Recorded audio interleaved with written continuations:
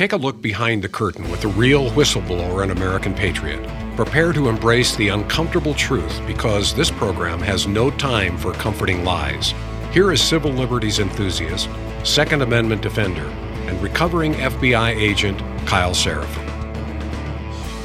Hello, my friends, and welcome to the Kyle Seraphin Show. Today is Monday. It is August the 21st, and we are streaming live from Liberty Hill, Texas, America. If you are watching us on anything other than Rumble, you are missing out on the community live chat here. I see many of you have already started getting rowdy. And for some reason, there's a thing going on in the chat that is Serafans, Seraphans.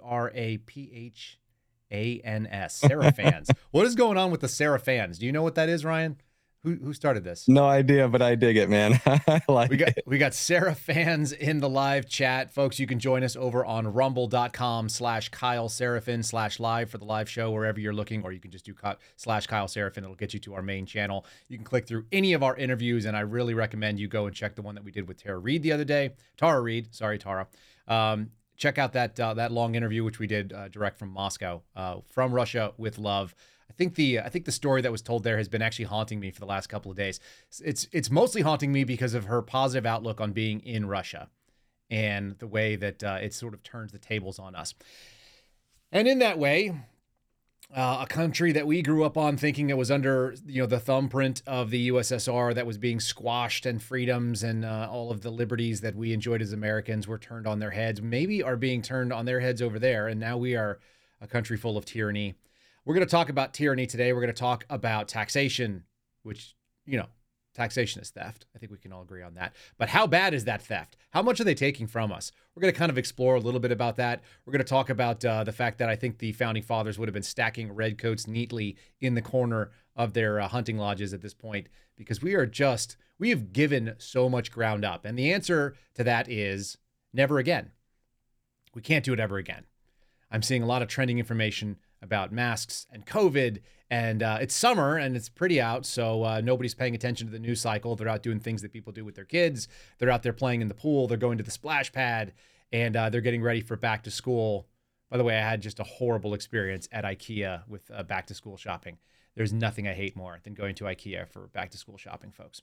But all this stuff is going on, and in the meantime, our government is ratcheting up the tyrannical capabilities, and they're hoping that you will memory hole everything else that's going on right now. So we're going to get deep into a lot of the weeds there. We're going to talk about what the government does with your money once they have it, and they get a lot of it. And we're going to start first, though, by thanking our sponsors, talking about money, because that's what's keeping us rolling right now. Let me start with my friends over at Catholic Vote. This is the website. You guys know how to get there, catholicvote.org. You don't have to be Catholic to be interested in faith, family, and freedom. In fact, those are the things that we are most interested here at the Kyle Seraphin Show. I don't know that I ever introduced myself as a Catholic other than when I went into the military. You have to put it on your dog tags. I remember doing that. Maybe when I was in high school, it was a big deal because I went to a Catholic high school. It was pretty obvious. It was on all our jerseys, our uniforms for sports and things like that. But in most of my adult life, I've never gone out and told anybody about this. This is not the way that I've introduced myself until recently. And it is a thing that I think is worth touting at this point. Wearing your Christian faith as a badge of honor because the government has now deemed it unnecessary and dangerous. It has been shut down. Let's support Catholic Vote. You guys can go and put in your email address, get the loop. If you want to donate to their causes, they are suing the FBI and helping fight back for pregnancy centers that were burned down. They are trying to get information and update the tallies on what's been going on in this country when our tax dollars are being abused, particularly against our First Amendment liberties like freedom of speech, freedom of religion, freedom to petition the government, freedom to gather and assemble with those that we wish. Catholic Vote is America's top advocacy group. And you know what else they do? Ryan, they put out the loop. They put out the loop, which I'm a big fan of. There it is right here. There's today's loop. Admin scolds court for curtailing abortion pill. The Biden administration is mad about this. This looks like actually not recently. This is not even the today's loop. What is the real loop? Here it is. I already pulled this up. There it is. Candidates pushing to disqualify or trying to qualify for the first debate. We're actually going to talk a little bit about some of the political candidates for the Republican, the GOP primary debate. Illegal migration rising again. Go figure. CBP is reporting new numbers. We've got Maui residents blasting Biden. Well, we could talk a little bit about that probably ourselves. How about the mental health crisis among children being overwhelmed in emergency rooms? My wife brought this up to me. Actually, she brought this up over the weekend. telling me that the number of children showing up in emergency rooms related to anxiety, depression, and suicidal thoughts or attempts is increasing. Maybe we are living in a country that is without hope, and it does that sort of thing. ESG is losing face at the top climate companies. Anyway, there's a whole bunch of good things in there. Check out The Loop. I highly do recommend it. It actually is a really good survey of what's going on in this country. So if you're not doing that, you are missing out. And I'm just seeing, I look over every once in a while and I catch you guys in the live chat. Are they associated with Catholic Charities? They are not. They are a lay organization of people that are an advocacy group for Christian values more fundamentally. So Catholic, the word itself actually means sort of universal Christian church. And they really do push pretty universal values. They are not going after specifically Roman Catholic ideology. They are really broadly interested in pro-life, pro-family, pro-faith, pro-freedom. These things are pretty easy to get behind. So I recommend that. Also, I want to say a couple thanks over here to our friends who have been yelling about freeing the merch. I know we're doing long form here, but there it is. There is the merch. You go to the-suspendables.com. If you go to the Suspendables without the dash, there's a hockey website. You will not get our merch. But the-suspendables.com, you'll get to Garrett's website with the Suspendables collection, all kinds of great t-shirts in there. The PT shirt should be on way because I'm going to start working out in that. I'll wear it around my neighborhood. We're big and appreciative of that. And lastly, and before we get any further along, do we have a video, Ryan, of you running around with a Patriot cooler tumbler? I got it. Let's run that, folks. This is what happens when you let Ryan off the chain. He runs down into Texas, he gets out of Michigan, and he feels the freedom of Texas America. So he runs around. Let's see what they got. Here in Lagula, Texas, out here tracking illegal aliens that are crossing the border. Behind us is the Rio Grande over there. It's 105 degrees out, sweating my ass off. Couldn't be hotter, honestly. Backpack gear, you name it. The only way I'm staying hydrated is thanks to Kyle Seraphin and Patriot Coolers. These 32-ounce American Pride Patriot tumbler has kept my drinks ice cold this entire trip.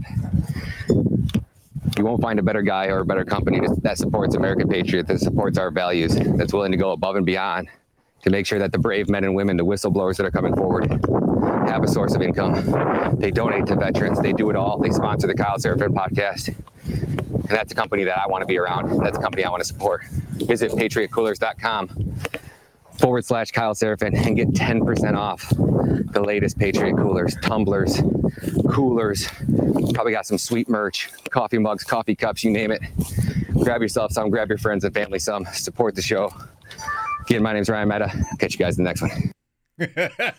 Here's mine sitting on the desk right now. My wife filled it up for me. Patriot baby count. We are still in overtime, folks. We have not had the baby yet. Obviously, I am here. But yes, the Free the Cup campaign was successful. We really appreciate it. Let's dive right into our topics. If you want to get a Patriot Cooler tumbler, go to patriotcoolers.com/discount/Kyle, or just use promo code Kyle, Kyle. Promo code Kyle, 10% off. All right, let's rock and roll. Topic number one. Guys, you're going to be really excited about this. Last week, New Zealand, one of those great bellwether locations that told us exactly how to handle COVID the right way, a tiny little population on a tiny little island that had all the same problems everyone else did with COVID. They declared on the 14th that COVID is officially over.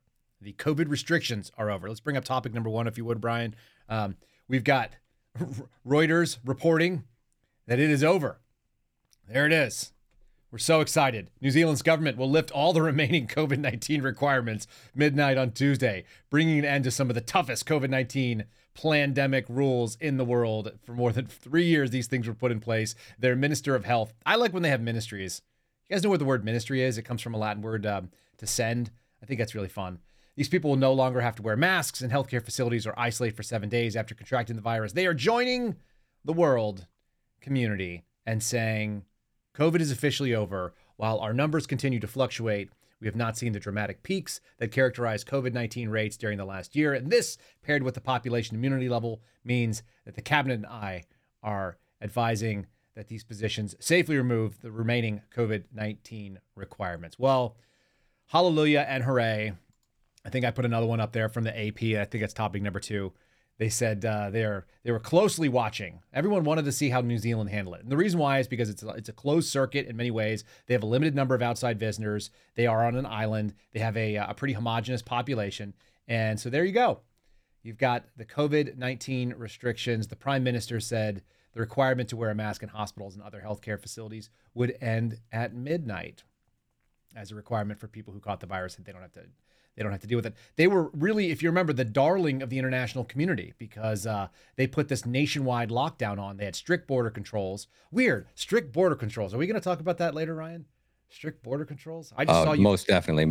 I just saw a video of you walking around on the border. That seemed like it was pretty squared away. The United States had some border patrol pieces under Title 42 that wore off because, the U.S. is ahead of the curve on this stuff. But the most exciting thing, they had 3,250 New Zealanders died in a population of 5 million. I actually want to do the math on that while we're sitting here and talking. I didn't see that earlier, but that's 3,250 people died out of 5 million times 100. So that's a 0.065%.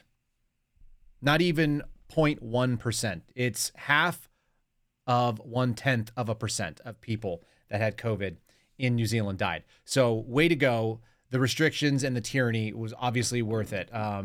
Pretty interesting as one of these little case studies that they like to do. They talk about the sacrifices that everybody had to make. Yeah, they just had to give up all their guns like they did from after the Christchurch shooting. They had to give up all their freedoms to move. They had to give up all their freedoms to dress themselves the way they wanted. They had to put a mask everywhere they went. Yeah, that seems fine, right? Let's just shut down all of it. A country that was apparently not interested in the fundamental promises of liberty.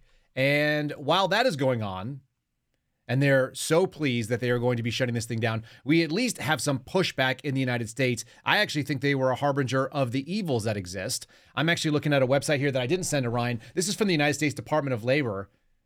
In the United States, land of the free, home of the masked, COVID-19 admission levels and masking requirements. The DOL, Department of Labor, COVID-19 health and safety protocols can be found on the DOL COVID-19 Workplace Safety Plan. The masking requirements align with guidance from the Safer Federal Workforce Task Force that's tied to 3 different COVID-19 admission levels. Now, you may not be tracking this. You may not be aware of it, but the CDC is actually still out there putting numbers available to the public and to your federal government offices so that they can make fantastic masking decisions, and they are based on low, medium, or high levels of transmission. No further information. I looked, I am still in a low area in Williamson County here in Texas, and Travis County, which is the main city, Austin, still a low. And yet, I had no idea that they were still doing these things. There is still, it's one of those funny pieces that Reagan always talked about, that the idea of eternal life on Earth, there's nothing closer to that than a government program.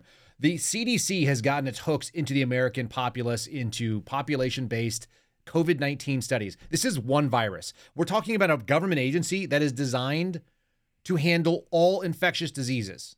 Every single communicable and infectious disease, they're supposed to handle research and data, and they're supposed to make policy recommendations and so on. And they have gotten full hog behind COVID-19 as maybe the only threat to American life and liberty. How is that? How did they decide that this one virus that came out of nowhere that has a 0.065% kill rate in New Zealand, and I don't know what the numbers are here because the numbers are not good. They're made up. They're completely fudged, as we've seen. They were counting deaths with COVID and not deaths from COVID. There was no way for us to tie the actual death numbers in this country to have any meaningful policy recommendations. And yet, we have a CDC, a full government agency behind it that does nothing but run COVID stuff. In fact, if you go to their website, like, they're COVID-19 all the time. Oh, and also wildfire smoke.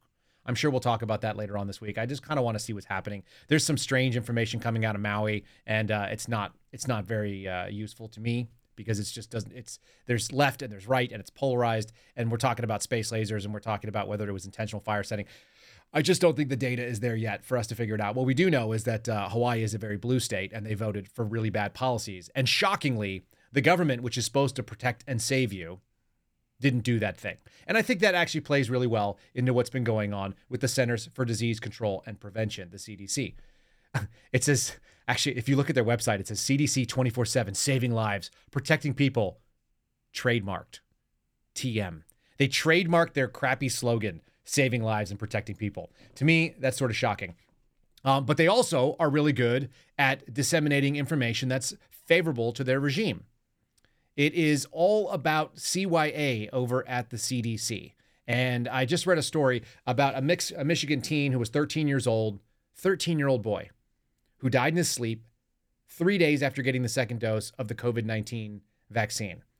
And he had a systemic bacterial infection. The CDC came out and said he didn't die because of the vaccine. Obviously, that would not be good for business, and they are in the business of vaccines. So that wasn't what was going on. What was really happening was he had a systemic septic infection, and they were able to isolate the bacteria, Clostridium septicus, sepsis, bloodstream infection. That's what got him. Toxins that came out of there. Of course, he had myocarditis, but that came from the bacteria. Do you want to know how many people die from now I have to septicum, C. septicum. Sorry, Clostridium septicum. There's only 6 people under the age of 18 that die in any given year. It's less than 10. So this kid just randomly, an otherwise healthy kid, went to bed, woke up, or didn't wake up at all, and had nothing to do with the vaccine.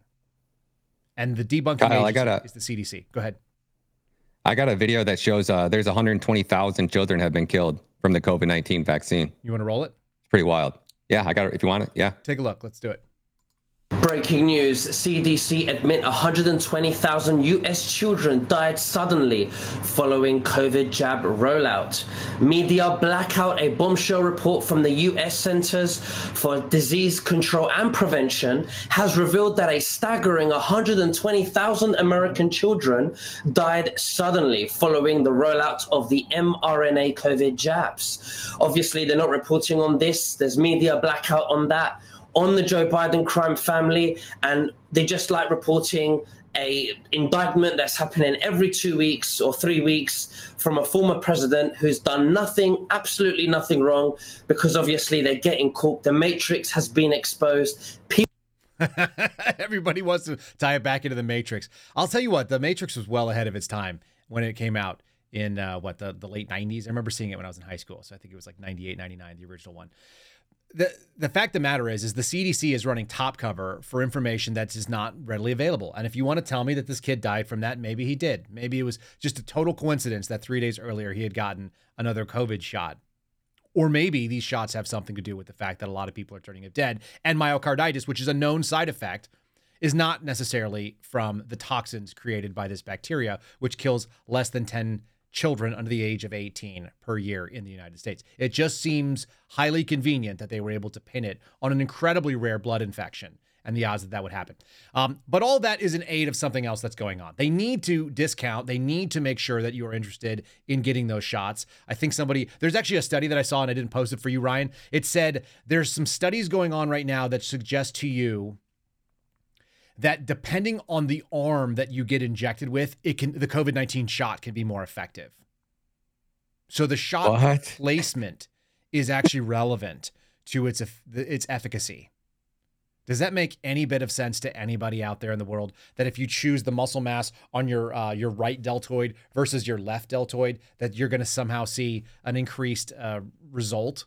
That the protection is going to be higher? I mean, this is full on paganism. This is a full-on religion of people that are buying into it. Luckily for us, I think we've seen that there's at least a little bit of a pushback, particularly in places like Texas, where I'm living right now. If you'll pull up, I think it's topic number 3 that I put on there, the Texas Tribune reported in June, and this is an ongoing sort of thing. This is kind of where we're going with this.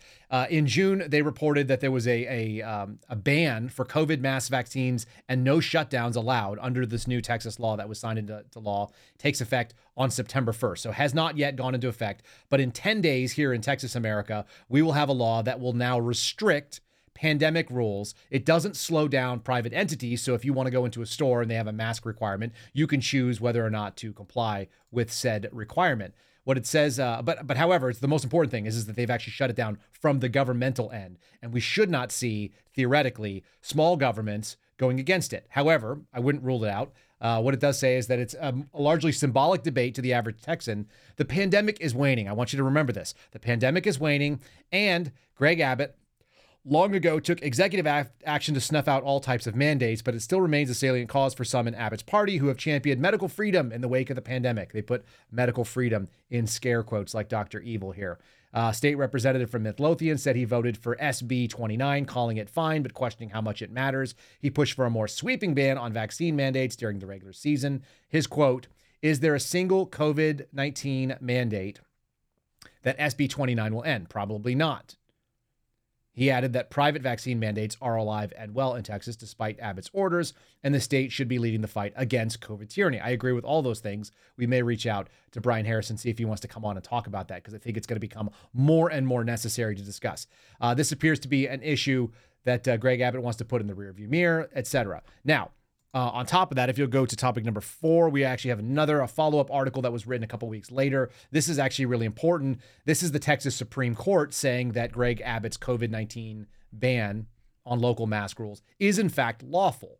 And the reason why is because leftist cities like the one that I live north of, although not in, like Austin, have this symbolic fight where they are going after and trying to knock it down and claim that they can make mask mandates.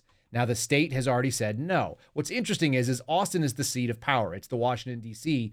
of the country of Texas, if you will. It is the main leftist sort of enclave that exists. And there's other blue areas like Houston, and San Antonio has some blue, and so does Dallas. But the extreme sort of weird libbies all come into Texas and in Austin. That's where they've all been moving. And moreover, they all make the laws out of there. So this is where the fight is going to be most obvious to people like Greg Abbott. But if you're doing it correctly, I think you're supposed to move to Austin, start a podcast, make $40K. If you guys saw our Friday show, you know what I'm talking about. In any case, they claim that this is settling the debate of whether or not we're going to have masking requirements, and this is all just ceremonial, and we're just making this sort of nonsensical thing. Here's what the justice said. They said we hold that during a declared disaster, the government has a lawful authority to prohibit local officials from imposing mask requirements in response to a contagious disease. So that sounds like it's pretty well settled in the state of Texas. Now, why am I bringing all this stuff up? I'm bringing it up because of something that was released over the weekend, towards the end of the Friday afternoon. This is something from Alex Jones. I have an awful lot of faith in this because I've been hearing the same kind of things. Let's play video clip number 1. And folks, I want you to just listen. This is Alex Jones may be a wild dude, but he's often right. So let's listen to number 1. Ladies and gentlemen, I got a call yesterday. An individual was in town, and they wanted to meet with me that I know well. And they are a high-level manager in the TSA. And I went and met with them. Had a cup of coffee with them, and they said, you got to warn people. Tuesday, we got called in, the managers, and told that by the middle of September, that the new policy is being written, that this is done. They were told this is happening. This is not hypothetical. You will all have to wear masks again, and so will airport employees. Then by the middle of October, they are going to say that everyone flying has to wear a mask. And in the meetings, people began to ask them, well, I mean, why is this happening? They said, well, because of the new variant in Canada and because of the WHO, they may, declare this. But regardless, we've been told this is going to happen.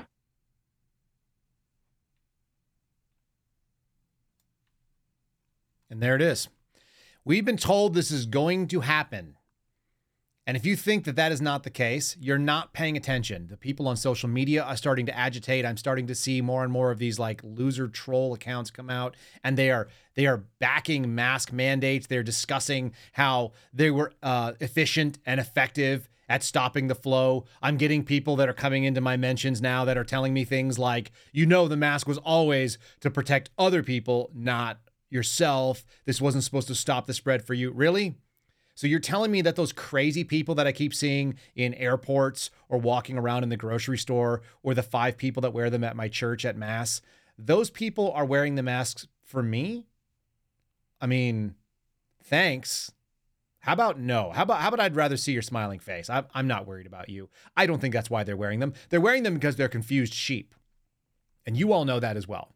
There are a lot of confused sheep out there in the world at this moment, and they are looking for the next thing to be scared of because they've been running on a fear addiction for the last 3+ years. They were scared, well, maybe even 8 years. They were scared of Donald Trump.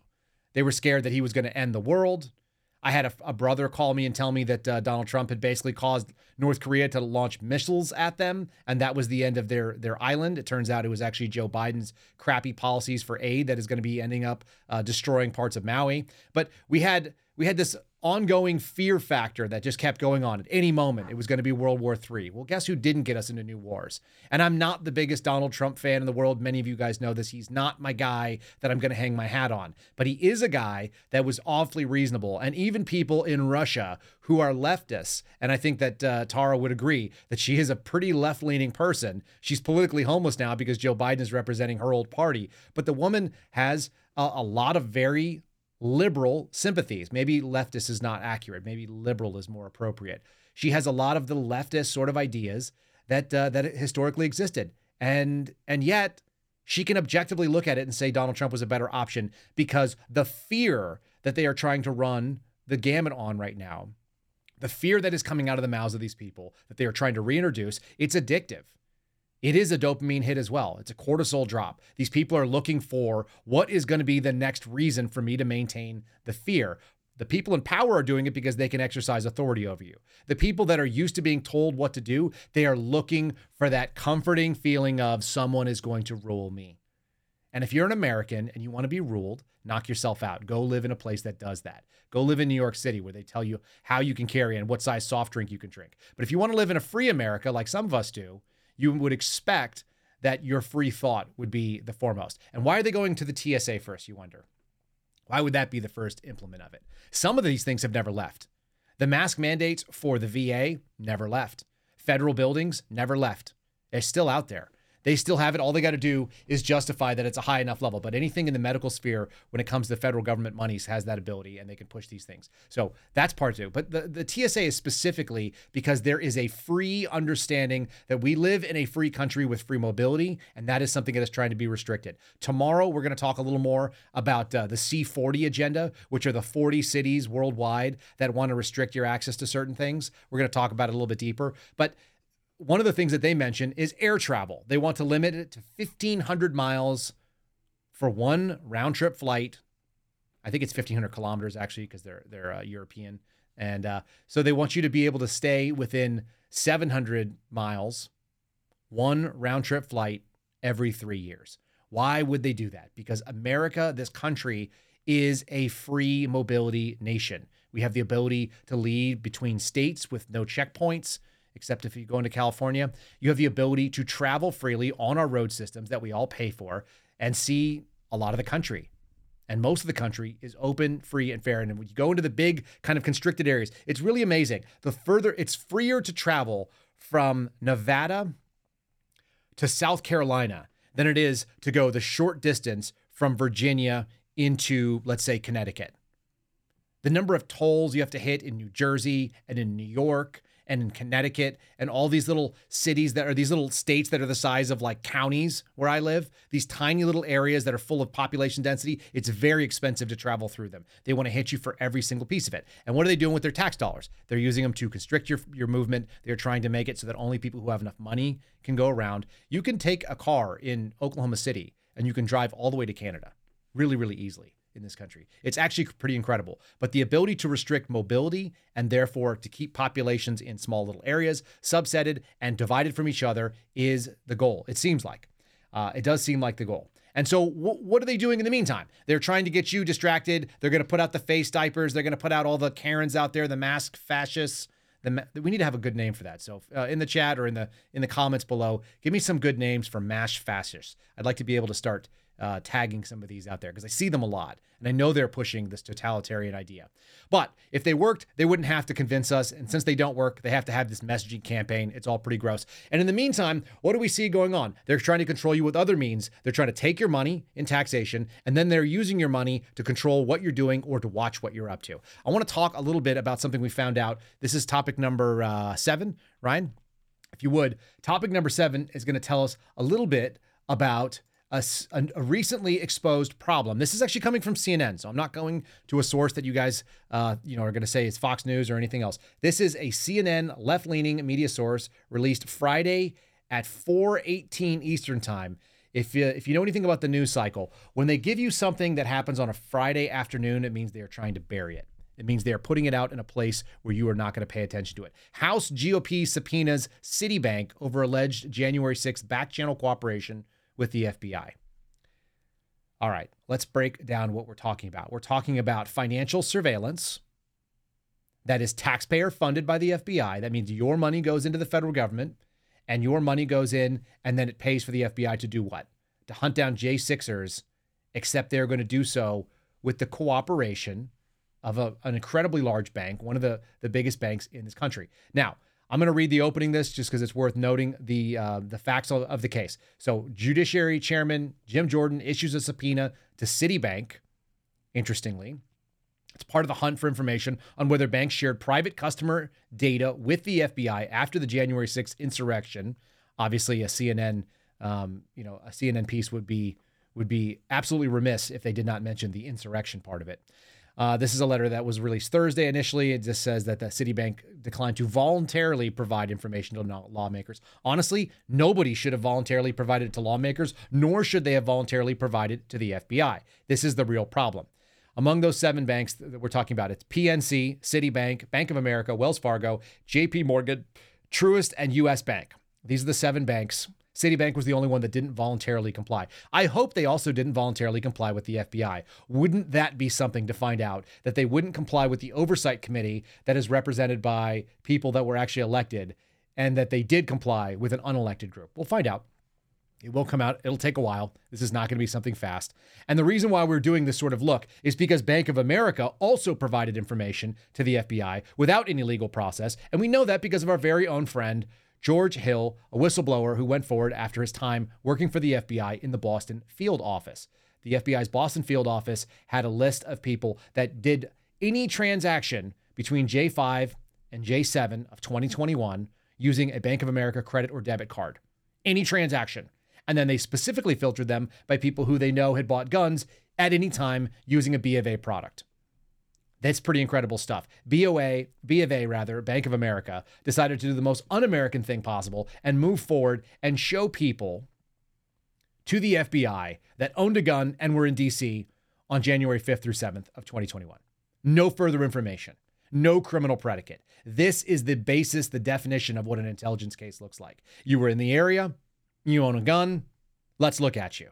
You'd think that would be prohibited under the First Amendment, and then you would think that since there is no allegation that they've misused the Second Amendment, that this would not be acceptable. And yet, the FBI has been able to do it, and they are doing it with impunity, and so they're trying to find out if there are other banks that were involved in this sort of nonsense. Were there other banks that were volunteering? Were they being requested by the FBI? And that's the real question. What sort of pressure was going on by the FBI? By the way, the FBI pays a fair amount of money for process when they go and they ask for records, bank records, whether it be through national security letters or subpoenas. They pay for that privilege to get access to it. The company is not required to eat it. And so there is a financial transaction that happens between the Bureau and these banks. And it's not necessarily that small. What we saw, interestingly enough, in the Twitter files is that it was like $3-something million for Twitter to produce all of the records that they were looking for. And whether you think the odds of Twitter being a larger grab by a federal law enforcement agency than, let's say, one of the major banks in America, I would say the banks probably have a lot more service and there may be actually more money involved. That would be another question we would like to see. So if you are out there and you want to hit up Jim Jordan's Judiciary Committee, if one of your representatives is on that committee, let's find out how much money goes between the FBI and these banks. I've said it here. You guys are the force multiplier. You take it to your representatives. Let's find out how much the federal government is paying our biggest banks for access to their records when they do subpoenas, and how friendly that relationship looks, what that back scratch looks like. Because all this stuff comes down to how much we are being taxed. Most of you guys know if you're in an average tax bracket, you make under, do we have a tax bracket pull up? No, I didn't put that on there. The tax brackets are basically 22, 23, 24%. Those are kind of like the most average federal tax brackets. We got a blank screen up here. Ryan's going to try to dig this up in real time for me, so bear with me, folks. My bad. Yeah, no worries. So it's 22, 23%. I just got some notice. Actually, this is a piece I got from the FBI. They wanted to know, they were going to charge me $10,000 for my move in 2021 if my tax bracket wasn't the proper tax bracket that they would normally assume. But the federal income taxes are just a small piece of it. Will you bring up the, let's see here. We've got the property tax topic number 6. This is from Rocket Mortgage. There you go. So your federal income tax brackets, the lowest are getting 10%, all the way up. The meat and potatoes is that 22 to 24% federal income tax bracket. Those are people that are making less than $170,000 a year. Probably most Americans are going to fit into that. And what we can do is we can look at the federal tax brackets. That's one piece of it. The second piece is that other little sneaky tax you get when you buy land, but you don't actually own it. And so what I went and looked at was the property taxes ranked by state and the percentage that people are paying. Some of these places don't have a state income tax. Some of them have this on top of a state income tax. The lowest property tax, interestingly enough, is in Hawaii. So if that's not your residence, you're paying 0.2%. If that's not your primary residence, and so you don't have to worry about whatever their income tax is, you can have property there relatively cheaply. 0.28%. And with the average home price of $615,000, you're paying about $600 a year. So that's nice. That's not so bad. Let's scroll down to the bottom of that graph, and let's see where the real tax meat comes in. Places like Texas, where we're seeing that the median home price is $172,000. It's a 1.8% tax. Now, Texas doesn't have a state income tax, so you're looking at $3,900. So if you were just making, let's say, $100,000 just for basic math, almost 4% of your overall income is going to go and pay your state property taxes in a place like Texas. And then you figure that everything you spend is going to get taxed because we all have sales taxes, anywhere from 5 to 10% sales tax, depending on where you live. That's your consumption tax. And so not only is it being taxed on the front door on the way in your income tax, it's going to get taxed on the thing that you were already owning, which is your property tax. That just is a steady decline against it. And then anytime you want to spend the money that was already taxed, you're going to get taxed again. If you think about it, Ryan, you were saying that it was like up to 53% of your dollars that you earn are taxed. This doesn't include things like Social Security and Medicare. Those are all built into that 53%, another 6.5% plus a 1.8% for Medicare. So almost another 8% going on over there. It's like 8% here. Yes, sir. 22% here, 10% for sales, right? Another 4 to 5% when you're talking about your property taxes. We are paying taxes on the front end, on the back end, and in the middle over and over again. And then we laugh because our country was founded on a revolution over a 3% tax on tea. And I think that's the thing that we've gotten away from in this country. It does bring more and more people back. It's the upside of social media. It's the upside of these conversations. It should be the number one thing being discussed in the GOP primary. And it's kind of why I'm excited about this guy, Vivek Ramaswamy, in it, because he actually had a fantastic take on this. I'm going to have you bring up video number 2, if you would, Ryan. Video number 2 is Vivek talking about what the spirit of this election season coming up in 2024 should be like. And I think a lot of you are getting there right now. Well, I think the Ukraine-Russia conflict is a direct consequence of corruption in our own government. There's a lot of corruption in Ukraine where they're siphoning off our money to enrich a lot of people over there. But it's easy to point at the finger at somebody else's corruption. It's a lot harder to take a long, hard look in the mirror as a nation and identify that corruption at home. So big tech, government collusion, done. Big pharma, government collusion, done. Military, private, industrial military with government, done. That's the short answer. We have an anti-competitive arena. I think that anybody who has worked in the government should have a 10-year hiatus at minimum to work in an industry that they've been responsible for contracting with or regulating. That's just basic table stakes. I mean, the lobbying is really where a lot of this begins. And I have a lot more solutions beyond this. I personally believe that if I, as the next U.S. president, can't work for the taxpayer and collect a paycheck from them for more than 8 years, which I think is a good thing, then neither should pretty much any of those federal bureaucrats reporting into me either. Somebody shouldn't be able to work for the federal government for more than 8 years continuously. That's when the corruption and the rot and the entitlement and the ossification of bureaucracy begins. And so, we can continue. I could give you a list of policy prescriptions, shutting down agencies, legal authority to do it. I've done this elsewhere. But this is not incremental reform. This is revolution when it comes to that deep state. He talks dramatically about the spirit of 1776 and the fact that this is revolution. We're not talking about a basic election. We are talking about a bloodless revolution. That is what is on the counter right now. I want to give a little bit of more context about the piece about property taxes that blew my mind. When I was graduating high school, which was in the year 2000, I just pulled the stuff up here on my phone, so I'm just reading it right off. This is from the United States Census Bureau. The median value of a U.S. home was $119,000. $119,000. Now, remember your basic math. Your median is the middle point in the highest and the lowest value. If you string all the values of all the homes from left to right, the one that's like closest to the middle is 119,000, which is not the same as an average, which is going to be when you take all of the homes and you divide them by the number of homes. You have the value of the homes and you divide it by the number. Here's the really interesting percent. That $119,600 mark is an 18% increase over 10 years, okay? From 1990 to 2000, it went from 101,100 to 119,600, an 18% increase in value. Well, that's a lot of money over 10 years, but it's an incremental gain. Now let's look at what the average home price is now, 23 years later.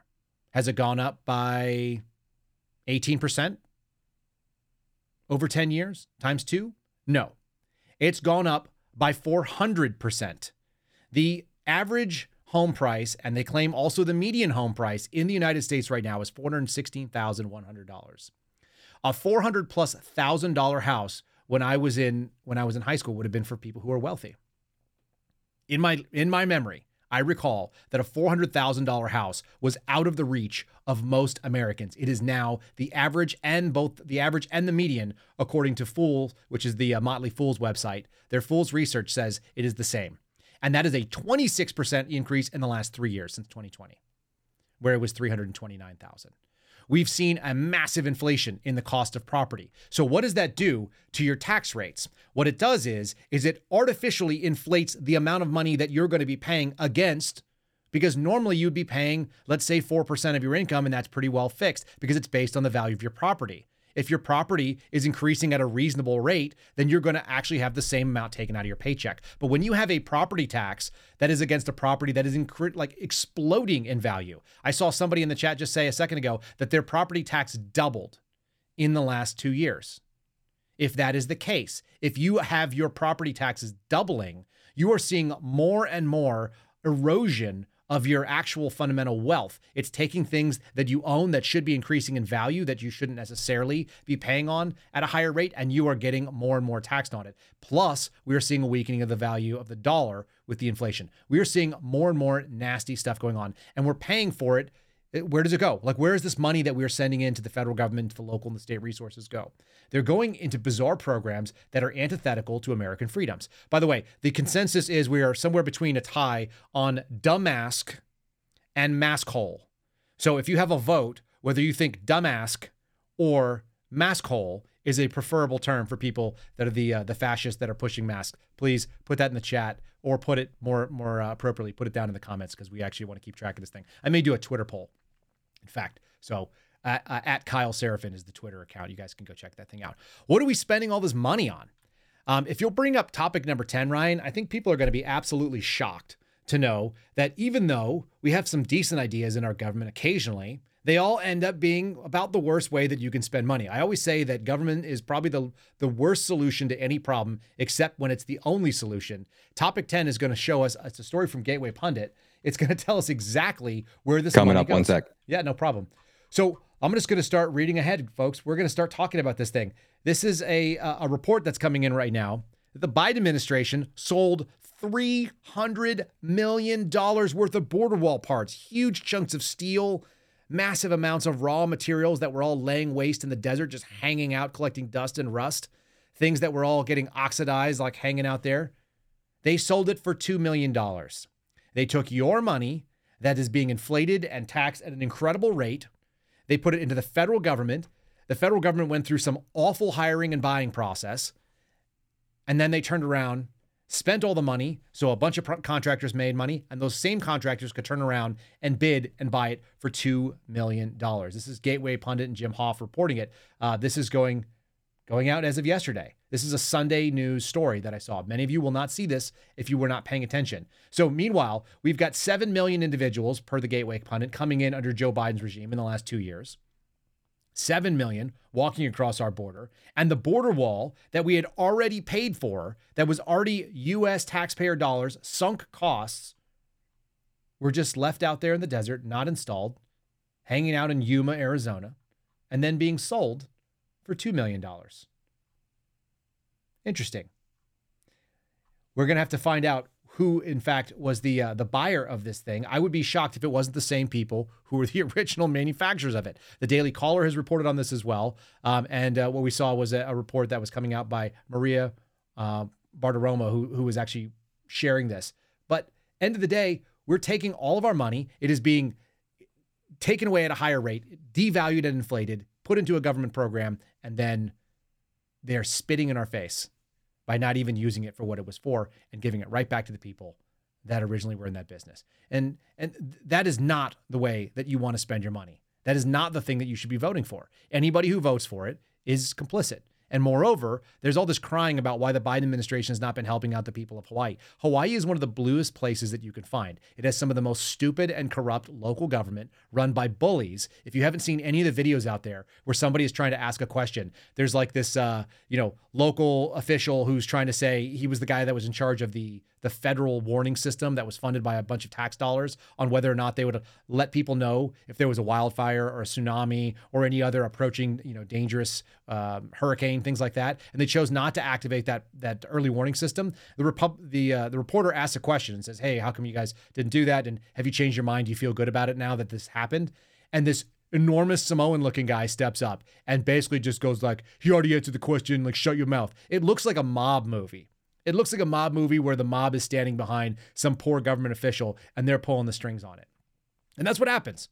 That's what happens when you give your money to the federal government. You've got a big bully that is pushing things around, and you've got all of us basically getting the short end of the stick. I want to talk about something that came up because somebody brought this up the other day. Nobody really understands how this process works. It's another thing that your tax dollars are funding.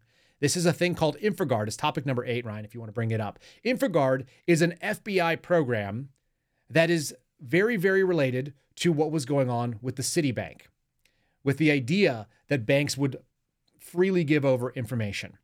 Now, what you're seeing right now is a brochure. If you're watching on the Rumble channel, if you're not, you're missing out on seeing the brochure, a government brochure at that, which is defending our nation's most critical asset. The mission of InfraGard is to enhance the nation's ability to collect and address and mitigate threats inside the United States through critical infrastructure by fostering cooperation, education, and information sharing through robust private sector and government partnerships. I'm going to say it again, robust private sector and government partnerships. In order to accomplish this mission, they promote an ongoing dialogue and timely communication between members and the FBI through local, regional, national programs.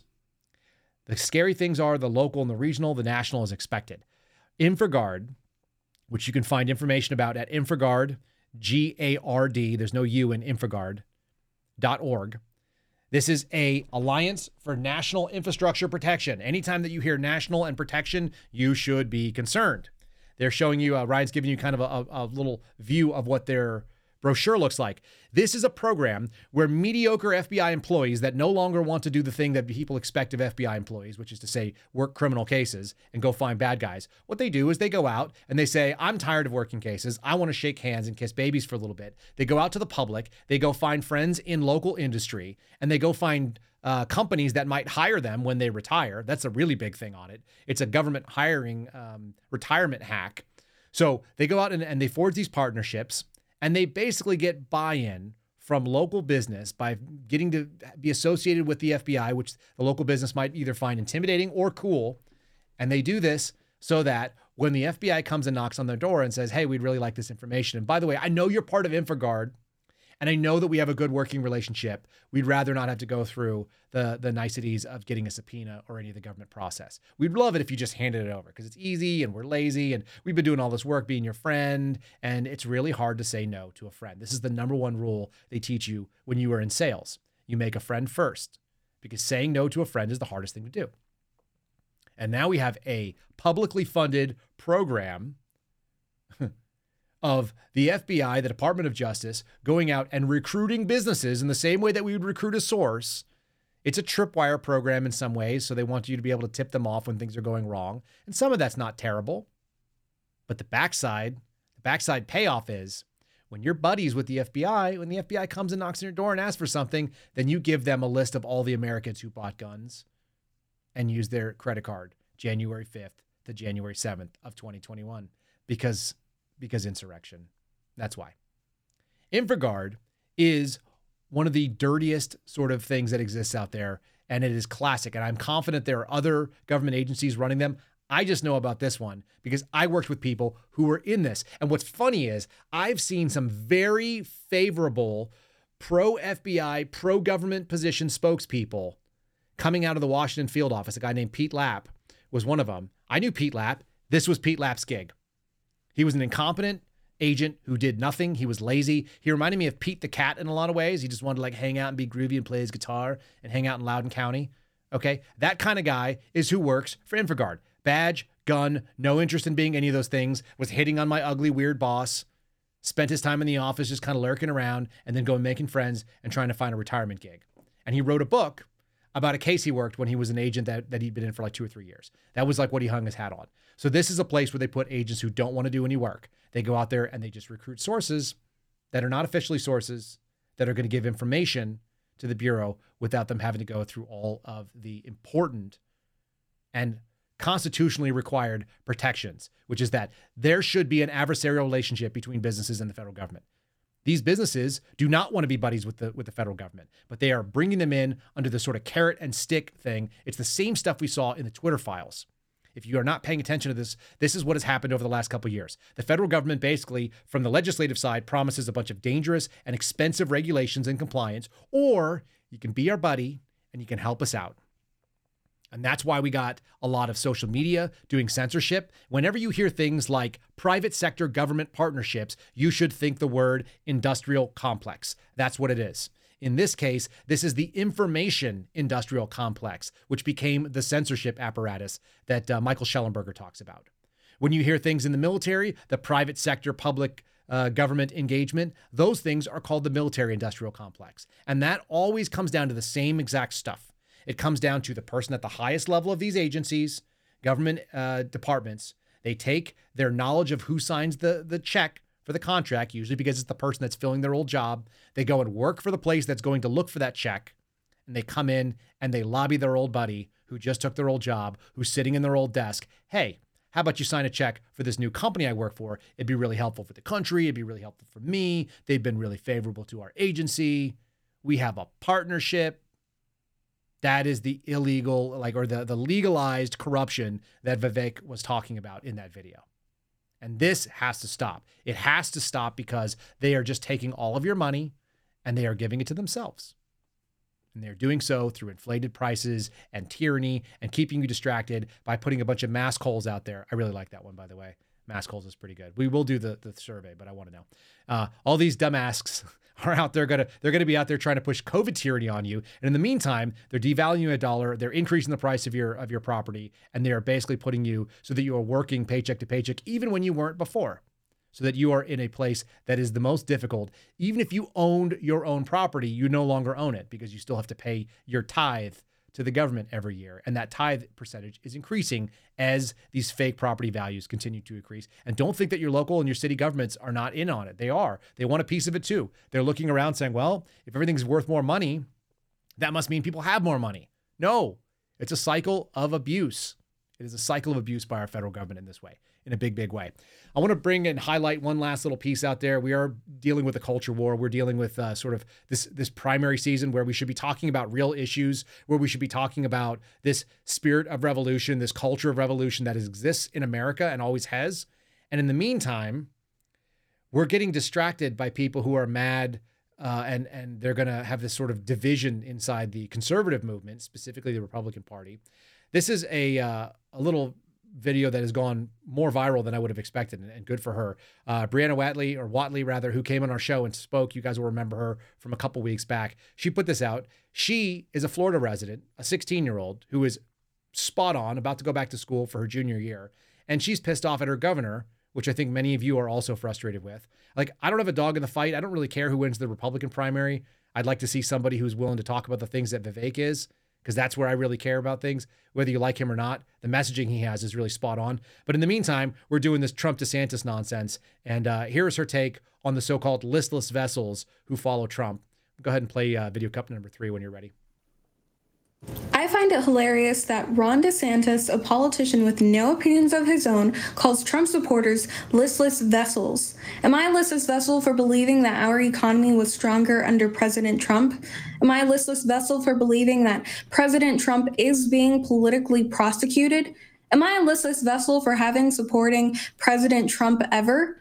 I live in Florida, and it's a shame that Ron is running around Iowa and New Hampshire when the people of my state, my family included, voted for him to represent us, not give Lincoln dinner speeches in New Hampshire and kiss babies in Iowa.